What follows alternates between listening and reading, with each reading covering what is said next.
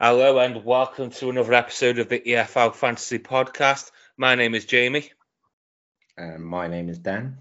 And tonight we do not have Angus with us. He's got something better to do, apparently. So we'll excuse Angus, but we've got a guest to replace him. And I'd say a special guest. Would you agree, Dan? I would, yeah. There's only 3 people who've done it so far. Yes, we are speaking to the winner of Gaffr 22-23. His name is Craig. They're not rad on Twitter. Welcome, Craig. How you doing? Thanks for having me. It's a pleasure. It's a pleasure, mate. It really is a pleasure. It's good to do these because none of us have ever won the game. So just to get some insight of somebody who's actually done it is really good for us and the listeners. Yeah, I'm still trying to work out how I did it myself, Jamie. So hopefully you guys can help me out on that as well. Yeah, yes, hopefully. Before we get into it, then just tell us a bit about yourself. You know, who are you? Who do you support? How did you come to play Gaffr? All that kind of stuff. Yeah, so long time fantasy player. I don't know how many years I've done on FPL, how many years punishment. Probably about 15, something like that. Best finish on that's about 7k, somewhere around that rank wise. But then, you know, it's so up and down. It's so difficult, I think, FPL. Played Gaffr for it's my second season that we just finished, so not in from the start, but heard about it on, I think it was Planet FPL pods, listened to a lot of pods, so picked it up on there. And yeah, really enjoyed the first season and you know, obviously had a pretty good second season, which was unexpected to say the least. Where did you finish in your first season? It was 57th, I think. That's not bad then. So you've had 2 good seasons. Yeah, so not too bad. Really enjoyed the first season. And it just, you know, it was just almost no pressure. Kind of, it's so different from FPL with the boosts and stuff. And I just think it's a more exciting format. Really, you never know what's going to happen. Even if you find yourself at, you know, Christmas, January, February, quite far behind, I think you've got good chances to catch up. Whereas with FPL, it often feels like you're kind of, you know, where you are, and then the template kicks in and you can't move. So yeah, really enjoyed it, and last year went good, but yeah, wasn't planning to win at all really, and didn't really think about it until quite late on, if I'm honest. Who's your team? So I live in Kent, so Gillingham fan, season ticket holder for lots of years since '98, I think. Didn't get one last year for reasons kind of travelling around and doing lots of other stuff, but yeah, long suffering Gills fan up until recently. Obviously got new funding now, new owners, so it's looking good. Hopefully we can get out of League 2, get into League 1, and if we could get into Gaffr, that'd be brilliant. It's not fun picking your own team's players. Well, from a Stoke point of view, anyway, it's not. So you got into Gaffr then just basically through enjoyment of playing other fantasy games. It wasn't because, you know, you've got a team in the league or whatever. No, that's it. Yeah, and I love Championship football. So, you know, I watch an awful lot of football on Sky and BT and stuff.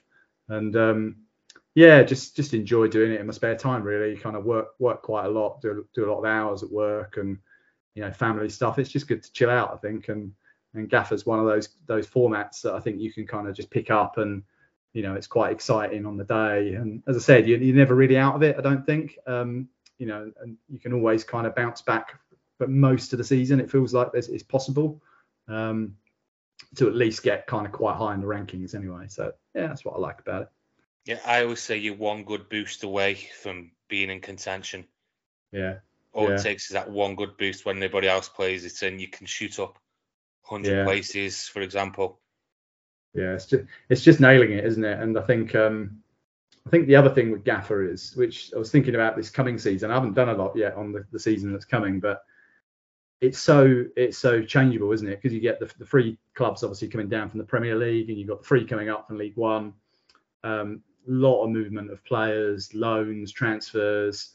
So it does feel like every season's completely different. You know, it's quite a reset, I think, every year.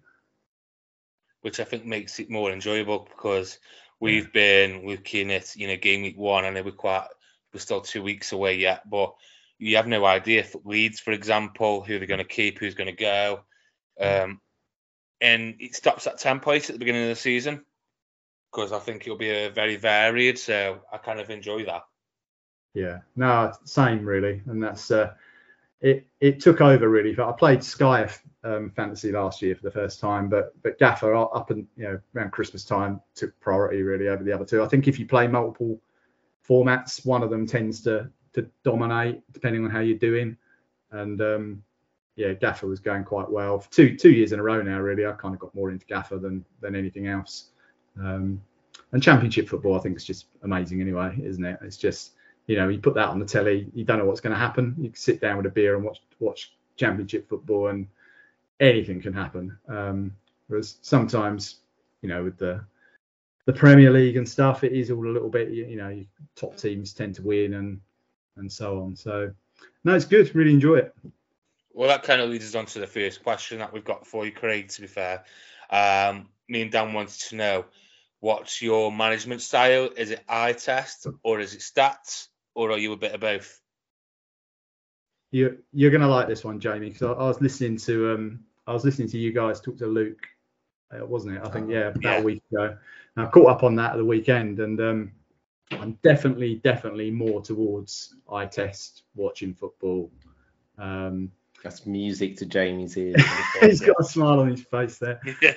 So definitely, I don't mind the stats, and to be honest, if I'm going to get stats, I'll get them mainly from listening to people like you guys, or having a quick look on Scout or one of the other websites, and just having a dig into that sort of thing, rather than looking at the data and the tables and the spreadsheets. So definitely watch a lot of football. So my tendency is to kind of, if I see something good or I'm seeing a trend, that influences quite a lot what I do. But I suppose stats wise, I look at goal scorers, who's got the highest assists, who's taking the set pieces, that sort of stuff, but not the XG, expected assist, or all that kind of thing. I think it's relevant. It's just it doesn't really influence me as much as watching the football, really. You're my favourite fantasy manager now, Craig. Because that's as far as I go with stats. I'll look at goals scored, assists. Yeah. Now and again, I'll look at chances created, since Dan mentioned it last year to me. But I've never looked in. But I did find the podcast with Luke really interesting. I have my latest draft. I've got a few players anyway I wouldn't normally have, basing off key passes and stuff. But I don't know how long that will last, because I get very bored, and I like that feeling of spotting someone when you watch them and you're like, yes, he's going in my team. And sometimes it pays off, sometimes it doesn't. Oh, it's definitely hit and miss, I think. And obviously I had more hits than misses last year, but a lot of that's like any game, fantasy format game. I think you need a fair slice of luck to get things going your way. You have to be on the big kind of swings when they happen, and if you do that, and make good transfers, good decisions, then you got a chance. But you definitely need the luck. But I do prefer that you watch a game, you make a decision, and then it feels really good, doesn't it, when that works out and you think, yep, that works. That's a big tick in the box for me. It kind of feels like you've made that decision as well, I think. Whereas if you look at stats and this XG thing is telling you who this player is, and it kind of feels like the computer's telling you to pick that player, and I find that quite boring. I like doing it myself, which can be my downfall sometimes, but other times can work my way. Yeah, I think I've got this is the last 2 seasons have been pretty good on Gaffr, obviously, but I think it's the only experience I've had for a long while in these sorts of games of it working. But I still stick to that format really, and I kind of listen to quite a lot when I'm working and traveling around, and you get influenced by that, so you pick up the stats that way, which is, I think, it's valuable. I think everybody has their own style, don't they? But I definitely get a lot more enjoyment out of sitting down at night and putting the game on or the highlights on and trying to work it out from that, really, if I can. And sometimes that works. I think what will be interesting is now we're getting into the fourth season. We sort of know away there's point scoring. We do know some players who have been in the league for 3-4 years. So we sort of do have a lot more data to go on, and we know sort of what type of players like then become too much on the stats based, and it will still rely on some eye test. But I think because it's the Championship still isn't covered, doesn't have as much coverage as the Premier League, you can pick a player and get a 2 or 3 game weeks advantage before they go massive. Do you feel like that, Craig? Yeah, no, I agree, Dan. I think if you can get ahead of the game, pick the right players, pick up the form early, then you've got a chance there. It seems to be quite a lot of variance in people's teams early on, and when you look at just look at this season coming, there's so many different ways you can go. So I think if you're lucky enough to get on the right players and then just stick with them, you lead that template, I guess, don't you, a little bit, and that helps rather than jumping around and kind of moving from player to player. But I definitely agree. I think this year is going to be more difficult than the last and the one before that, because it just feels like, when you look on the site and go through the players and the teams, it is quite difficult. It feels it's more difficult than last year already, and I haven't started even drafting anything seriously yet. I've just done an auto team and had a fiddle, and no firm decisions yet, but got to get there, I suppose, now. Are you aware of how the bonus system works, Craig? Yeah, a little bit. You were aware of that last season?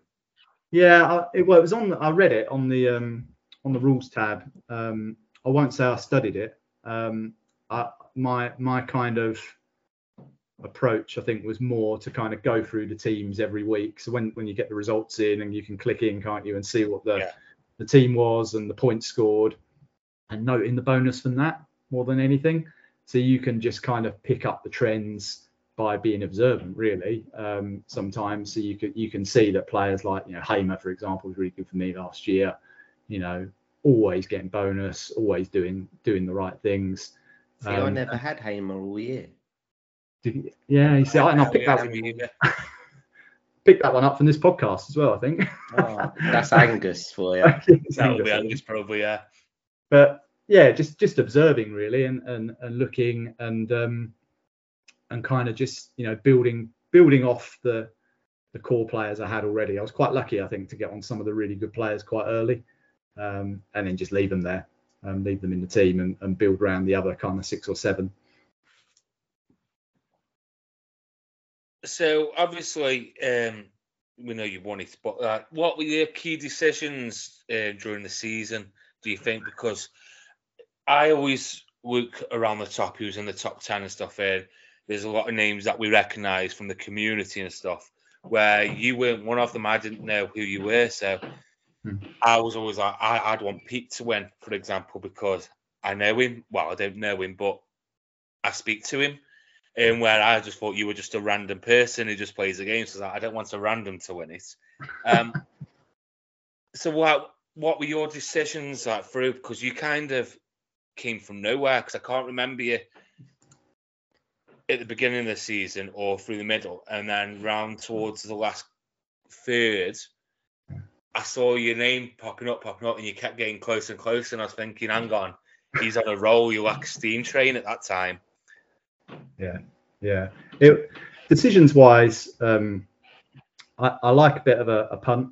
So I suppose first third of the season, the methodology was really don't go too far away from what other people are doing, but have a few in there that others haven't got. So, for example, who did I had? I had Rodriguez quite early in the season, captained him a few times when others were captaining people like Pookie.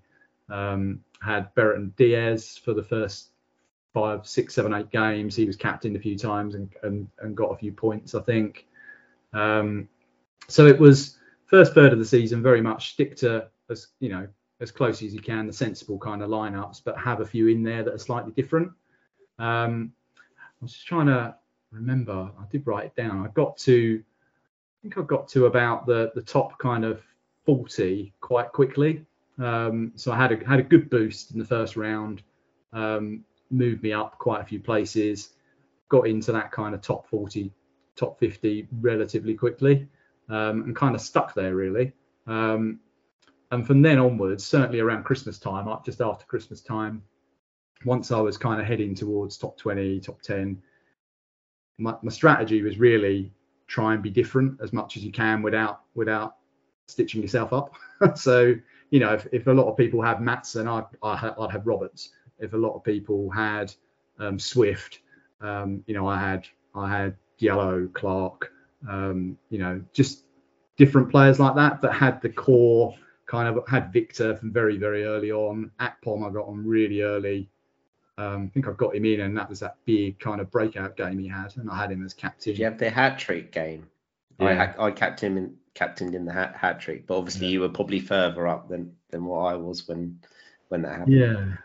So yeah, getting the core guys in, had a Luton defender, so either Brie or Drame, had from game week 1, I think one of them had both of them at one point. Akpom had Bradshaw for his run. So lucked out on that one.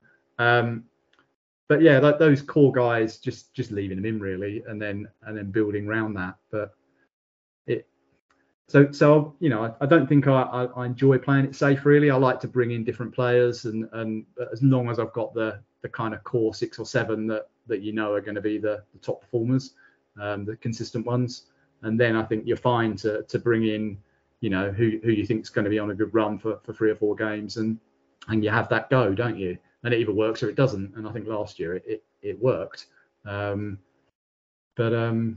Yeah, I mean, there's no secret formula, unfortunately. How long were you in the top 10 for? I was once you got in there. Yeah, I was in the top 10. So I was pretty just looking for it. I've got it written down on here. So I was in the top 50 from game week 15 and stayed there. Didn't go below 50 after that. And I got into the top 10 in game week 23. Oh, wow. So you were up there for a large period of the season then. And didn't drop out the top 10 after that. So my Jeepers Keepers got me into the top 10 in 23. And then I stayed there. And I kind of bounced. I never hit the top, though. I never got into the top 3. So I don't think people tend to look below kind of, the top 3 is top 3, isn't it? And everyone's having a look at that and saying, who's close? But I was kind of bouncing about from kind of 9th, 7th, back up to 7th and 8th, that kind of area. And it didn't really move an awful lot. I managed to stay in there. Oh, well, that's more impressive then, because I had the impression that you just came from nowhere towards the end of the season and just flew up. So that's even more impressive. Yeah, it did feel a little bit like that. But so I did a load of screenshots before it all kind of got reset. I just thought I need to remember what I've done. so if there is anything, I can try and do it again. But you kind of go through it and think, okay, not sure how this is going to apply to next season. But I dug the file out this morning and just had a look at it. But I was quite surprised actually. It didn't really feel like I was up there for that amount of time, and it probably wasn't until because I can't ever say his Twitter handle correctly. Ron Arid. Renariad. 9, isn't it? Renariad 9. Yeah. You'd look up at him and think, oh my God, he's so far ahead. I don't think when I was in the top 10, I wasn't really looking top 3. To be honest, I was more looking at the non-league league that you sent out the code for, Jamie. I think I want to win that.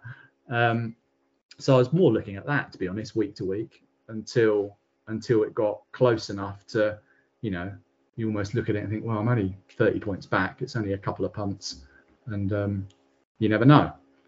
But I did feel for him when that last week. I mean, I was really happy, obviously, and thought, oh my God, doing the whole kind of getting there, celebrating, and then you kind of stop and you had that moment. I was like, felt a bit bad, to be honest. I wouldn't have. Absolutely no chance. I'd have been loving that.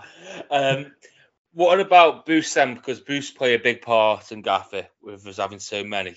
Getting to choose 3 of the 6 every 3 phases, let's say. Did you have a particular way in playing them, or did you kind of follow the templates with them? Did you use your overhauls? Yeah. See, I had a rule at the beginning of the season that I wasn't going to use an overhaul. I did use it in the end. I had to use it in 32 to get out of the. I can't remember exactly who I had. I think I was in the kind of Sheffield United, West Brom, Millwall kind of lockdown where they had doubles and there was all sorts going on. I think I overhauled to get either into that or out of it. I can't remember. I think that's what that was the budget buster as well, wasn't it? Yeah, there was two strategies. Yeah. It was overhaul in or overhaul out, and one had Bradshaw, one didn't, and I didn't have Bradshaw. And I didn't take Bradshaw either, Dan. So yeah, I mean the boosts. When looking back at those, that they, were pretty important. All three kind of sets really went well. The very first one was away days, quite early, game week 6. So I got 500 odd place rise out of that. The other two after that weren't that great, but then into the middle set, follow the leader, kind of massive points haul there, 207 points. So that went really, really well. Jeepers Keepers I mentioned earlier, 197, and kind of pushed me up into the kind of top kind of part of the table. And then, I think in the last set, I did the overhaul, did Budget Buster, which went really, really well. Game week rank of 21 on that. So that one, right close to the season was really important. And then triple at the end, which didn't go that well actually, looking at it. But no, I think I tend to plan the same as everybody else. You just look at the players and the fixtures, don't you, and kind of think, how do I get to what I want without taking too many hits? I don't generally take that many hits. Only take them when I really have to, or if it's a boost. So did a minus.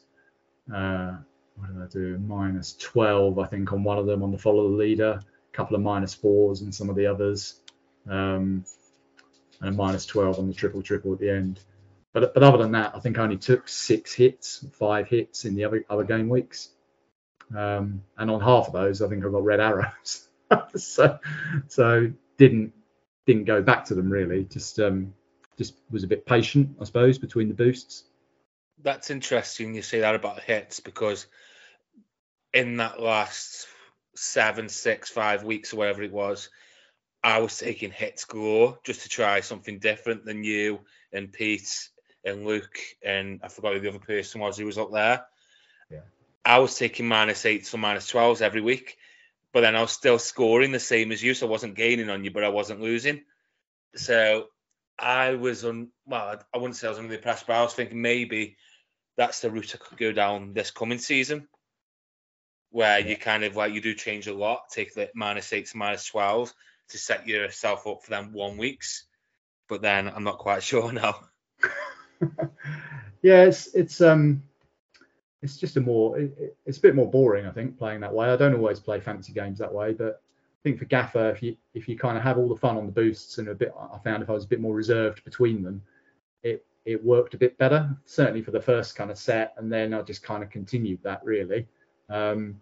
It's about picking the right boosts. I think there's few of them in there, isn't there, that you kind of look at them and think, well, probably not going to get maximum points out of some of those, midfielder doubles and some of those other defender doubles. You have to pick the right ones, I think, at the right time. But if you've got that, and particularly if there's some double game weeks and things in there as well, I don't think there's anything wrong with -12s, -8s, depending on what your team looks like. And they either work or they don't, I suppose. I got lucky to an extent last year that pretty much all of them worked to a lesser or greater extent. Didn't have a game week rank kind of over 150 for a boost, and a lot of them were under 100. So a low kind of 50s, 70s, that sort of area. So that kind of that adds up, doesn't it? They're so powerful, I think, and as we said at the beginning, they can shift. They can shift the entire kind of balance of the game really, and get you back into it and make you feel like you're making progress. So, yeah. What's your favourite boosts? Well, based on last year, Jeepers Keepers. Yeah, Jeepers Keepers is great. We love that. That was amazing. Got big points from Palmer and Wilson on that when I played it. I think I played it at a slightly different time to most other people. which is always a consideration as well. So you're trying to work out what everybody else is trying to do. And if it's not going to, stitch you up completely, if there's a way to do it that's slightly different, but close in terms of the kind of chances of it being successful, then I'll tend to always go for the plan B if I can. So yeah, Jeepers Keepers, follow leaders, good. Enjoy that one. Yeah. And triple's good like that, but it is a lot of pressure, that one. It could quite easily be a big fat, 0 in terms of being successful if you get it wrong. So what about you guys? What are the ones you enjoy the most? I like Follow the Leader was a good one last year. I think I played it with the Sheffield United boys where they played Burnley and they hammered Burnley and then they had Rotherham. Yeah. And then lost to Rotherham 1-0, wasn't it? Yeah, they lost to Rotherham. And obviously I had McBurney, NDI and Armahodovic. And you're thinking, here we go. We're going to on a massive haul. And then typical championship, Rotherham go and beat them. Yeah, that's one of my favourite. Any of the big ones. I like Jeepers Keepers just because it's unique. How many fantasy games do you need a goalie? And as you mentioned with Luke, that the goalies are pretty useless in this game, apart from Jeepers Keepers, where maybe we get it once or twice a year. So it's nice having Jeepers Keepers. Yeah, they've been mining.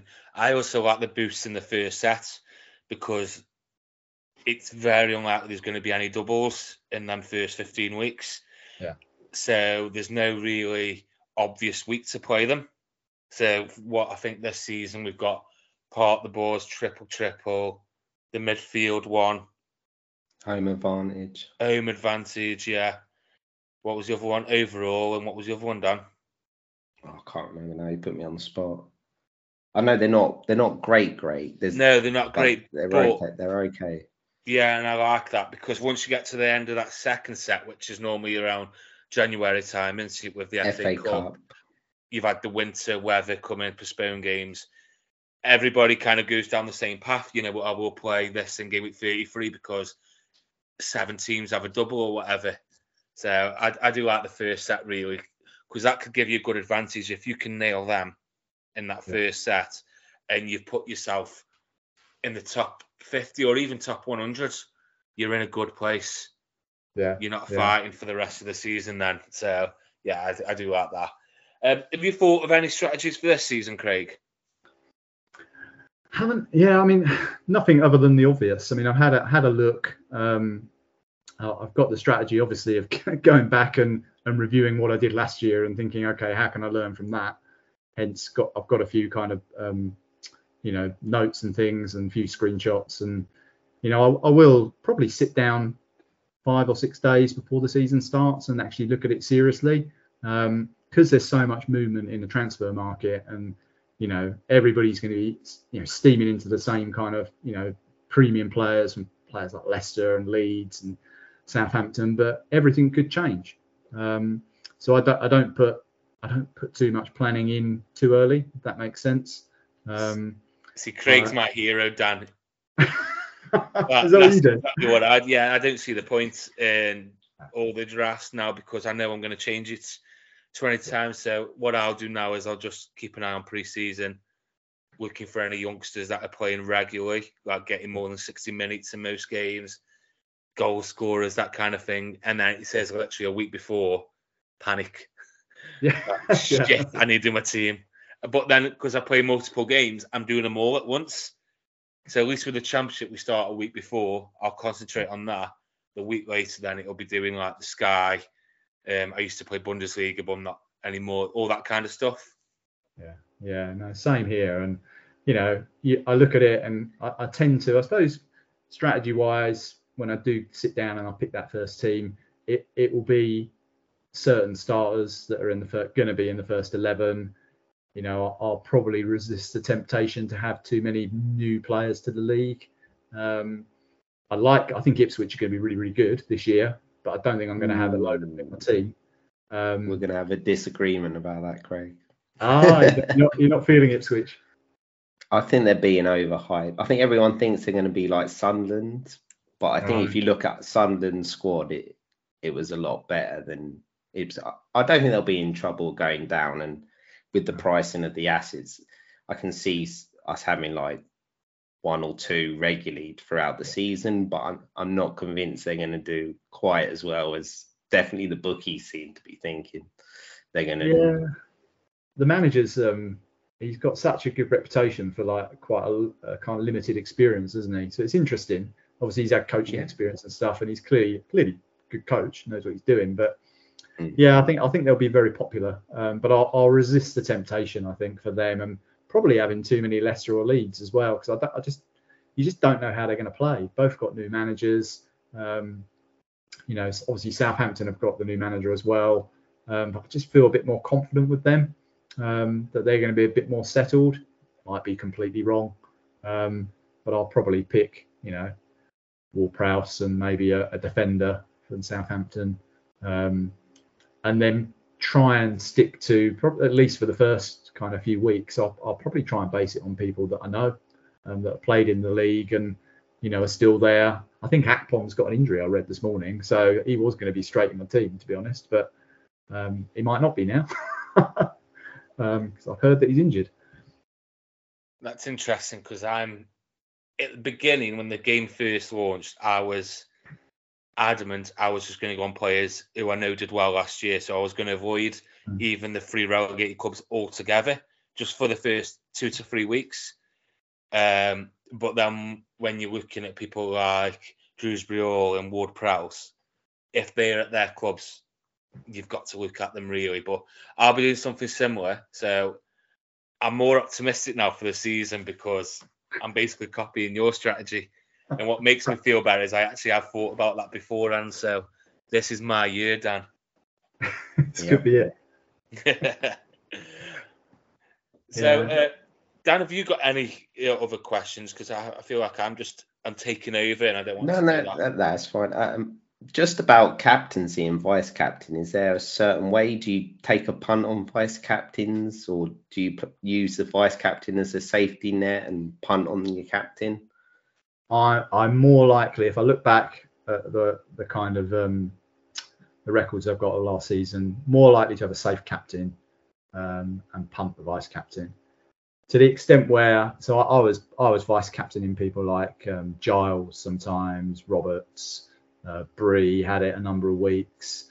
Not really huge punts, but you're looking around and you're thinking, who's everybody else captaining and vice captaining, and where, with the bonus, going back to that, where can you maybe find an edge that's a little bit more nailed on than going for somebody completely out there like a Rotherham player or some random player. So I'm more likely to put the vice captain armband on someone like that. And that worked for me, I think, in the last few game weeks of the season. I kind of had Roberts in the team. He was doing really, really well. Put the vice captain's armband on him a couple of times.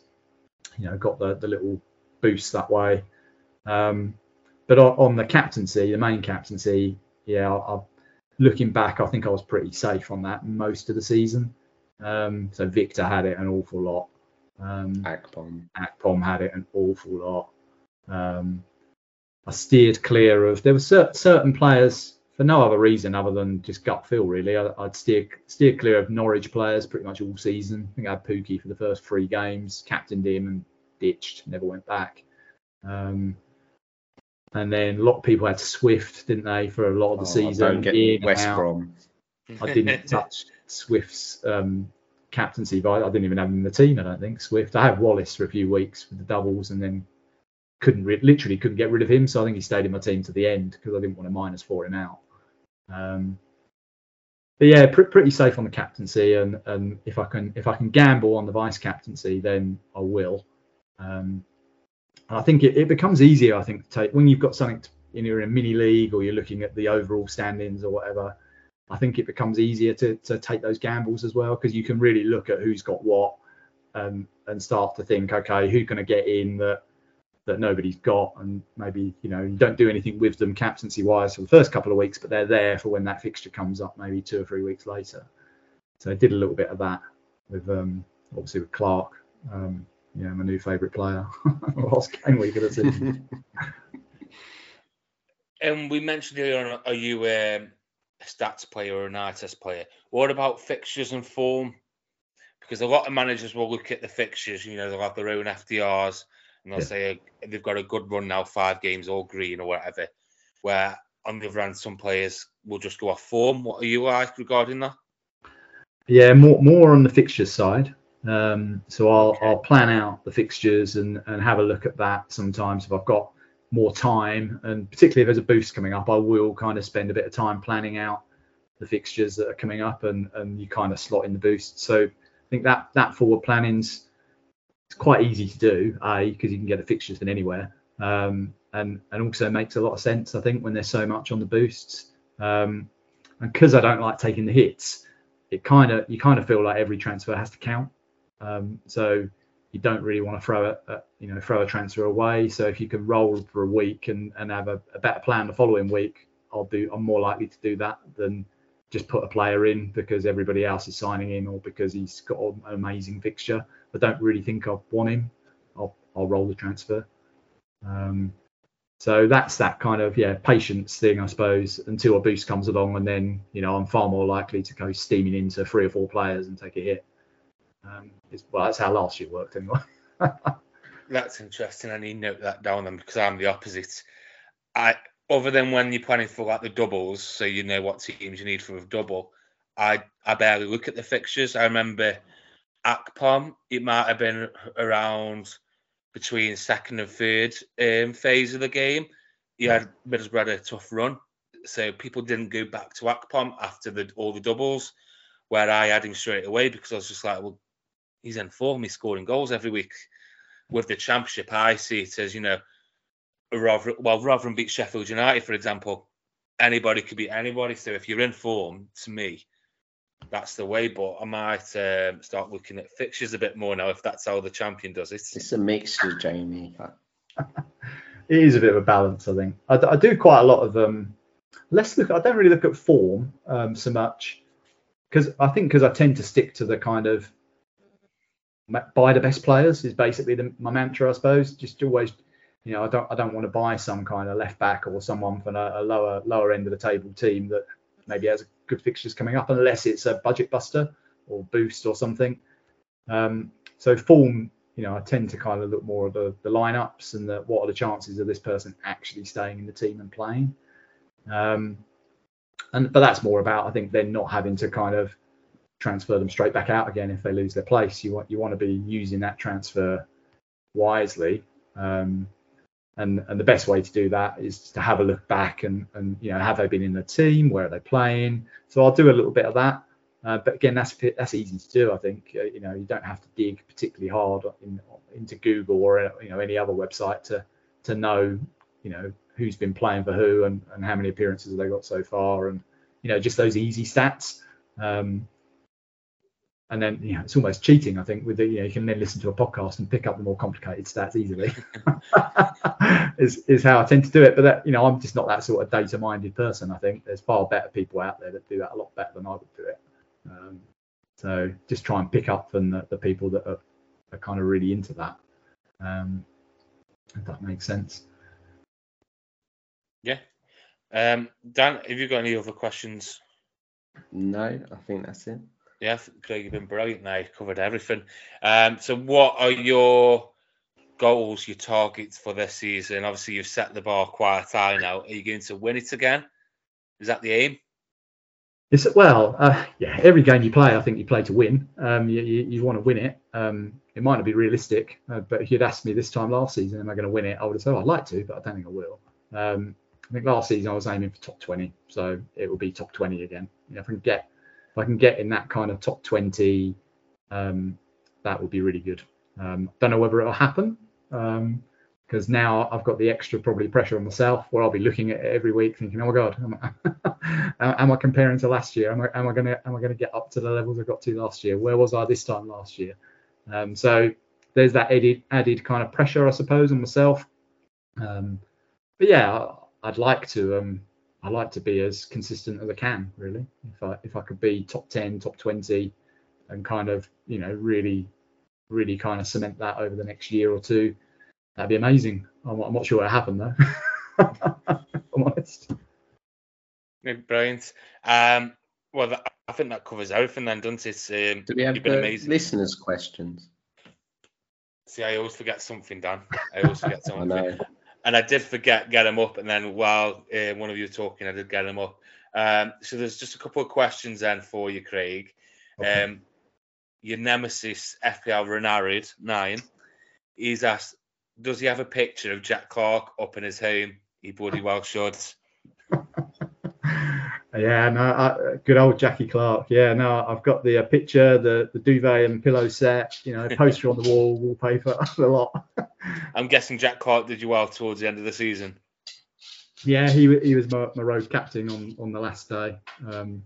He was one of those that I bought in, 4 or 5 game weeks before the end and thought nobody else has really got him. And I think he'd hauled about 10 game weeks earlier. He'd done really well in a random game week, and I didn't have him, and really thought, I should have had him in there. So I got him in, thinking that if I did get kind of close to my goal, which was winning that mini league that I was in, then I could put him in and it'd be a good differential. So yeah, it worked out. Okay, and FPL Commander has asked, firstly, congratulations, mate. What is the secret? I mean, was there any special scouting that you personally do on players or planning methods that you used? Yeah, we kind of covered a lot of that. I think Yeah.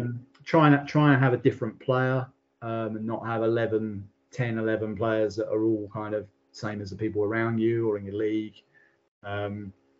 For me, it was about watching as many games as I could watch and try and use that information more than anything, kind of form and, who's getting in the best positions. And, if that translates to bonus, then, you're onto a good thing. I think the bonus is so powerful. If you can get those players that are chipping in, 4 points every week, and they're, even when they're drawing 0-0 or 1-1 or whatever, I think that really helps.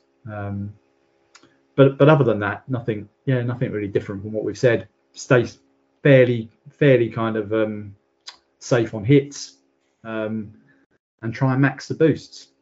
And then, if all that comes together, you're looking in good shape. But it doesn't always happen. Last question for myself, Craig. What players are you looking forward to seeing this season or owning? Players that did well last year or whatever. Yeah, looking forward to owning Ward-Prowse. I think he's going to be, if he stays, which it looks like he's going to, I think he's going to be an absolute points machine all over the place. So he'll be really good. Looking forward to if he plays again, Cody Drammer at Leeds, be really good. He's gonna be obviously in a really good team and up the top, I would think, in terms of bonus and assists. And not sure about clean sheets, but we'll see on that one. Who else have I got in the draft? Bree, obviously back in the league with Southampton. When he left Luton last year, Dan, I bet you were crying because of Luton and Gaffr. I was a bit. He's amazing. So as long as he plays, he'll be in. Really looking forward to having him in the team. And Dieng's, just everyone's going to have him, aren't they, in goal? so I probably will follow the leader on that one. I don't think I'll be shooting myself on the foot and picking any old goalkeeper. It's probably going to be Dieng. Yeah, after the podcast with Luke, to be fair, it's quite obvious anyway. Dieng was the best option to go to when he moved to Borough. But then when we explained about the goalkeepers, I was like, well, it's definitely going to be Dieng. But after we finished recording, I'm sitting there, I'm here, and I'm thinking, is there another keeper I can go against him with? It's just not worth it, is it really? You've got a 4.5 keeper playing for one of the top 6 clubs, let's say, at the moment, or what we expect them to be. It's a no-brainer. And it's my dilemma now is, do I just go another 4.5 keeper from a team who I wouldn't triple up on so he doesn't take up a spot? Yeah. Or do I just go a 4 million keeper who's a non-player and then bring somebody in closest to when we get cheapest keepers in the second or third set of boosts. Yeah. I'll probably work it out. I think it'll almost certainly be Dieng in goal, and then I'll probably do the rest on price points for the first couple of games. That first up to the first boost, just make sure you can get to the player you want to get to without ripping up your team. So it sounds really safe, doesn't it? But that's probably what I'll do. I'll probably have like a 7.5, 7, an 8.5 in midfield. Maybe, JWP would be the premium in midfield, and then one premium up front. And I kind of learned in the first season of Gaffr, it kind of felt like the defenders were the place to go for the points, and I really like that. So you got, obviously you can really maximise the assists and bonus and clean sheets and things if you get a decent set of defenders in. So that will probably be the same again. I'll probably kind of build it around those kind of rules, and then the first boost will come along and we'll see what happens. Hopefully it will work as well as it did last time. And it's just waiting for that underpriced striker to just start scoring loads of goals that we weren't expecting. It's happened nearly every year, so we'll just find out who it is, jump on them early, go them in a premium, really, I think.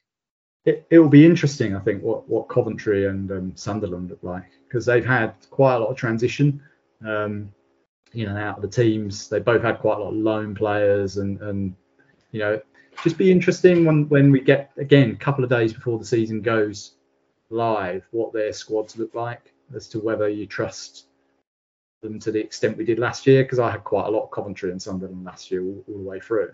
They've had price hikes as well, haven't they? So it's now, you're paying 5.5 basically for a Coventry or a Sunderland defender.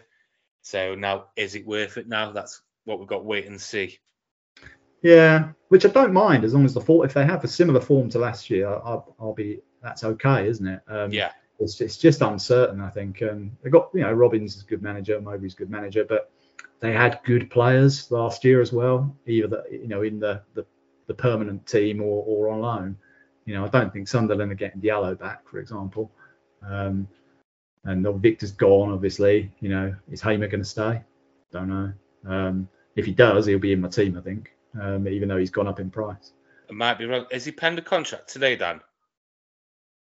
I haven't seen that. I might be making that up, so don't take me to that. But I saw something along the lines of they've offered him a contract. Mm-hmm. Don't listen to me. I'll wait for confirmation on that. But that'll be interesting because, like you say, if he does, he's straight in. But I don't like the uncertainty around game week 1. I'm very laid back when it comes to fantasy football. A bad game week doesn't affect me personally. I'm not bothered. I'll just get on with it. But that Friday, the 4th of August, I coach cricket for the juniors. I've already told them I'm not coming that night, and all focus is on game week 1. I'm getting it right. So sad little man I am. I think we'll all be doing the same. Yeah. Well, I think we're hoping to do a Spaces, aren't we, Dan? Yeah. On a pre-deadline, 5:30 till 6:30. I think deadline's at 6:30. So just an hour, people come on, have a chat with us, tell us who they are picking. Not us telling you he's the player you should have, he's the player you shouldn't have. Just basically sharing thoughts of the community, really. So we thought that would be a good idea. Yeah, nice. It will be. I just got to find. I think without thinking too hard, I can think probably what 80-90% of the team will probably look like. I just need to find those one or two that are the difference. Whoever they are, probably going to be low owned, low price, and I'll have a couple of those in there for sure. I just don't know who they're going to be yet. Right. Dan, do you have any other questions before we wrap it up? No, I think he's answered everything, Craig. Thanks for coming on. Appreciate it.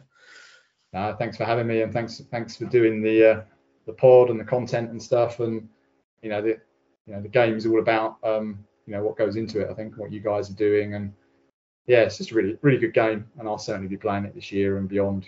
It's really good fun, I think. It's been a pleasure, Craig, and congratulations as well. I haven't even congratulated you on the win from last year. I wish you all the best this year. So that is it, guys, for the listeners. what have we got coming up? Next week we'll be doing the big preview pod, so it'll be over 3 parts, 8 teams per episode.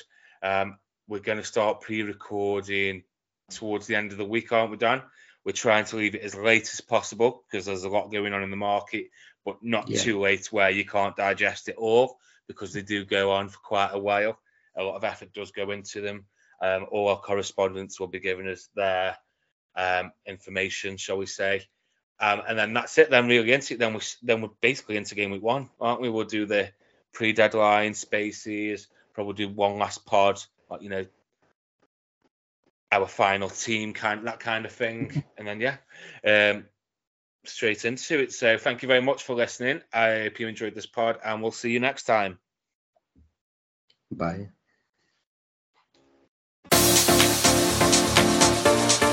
Samoa!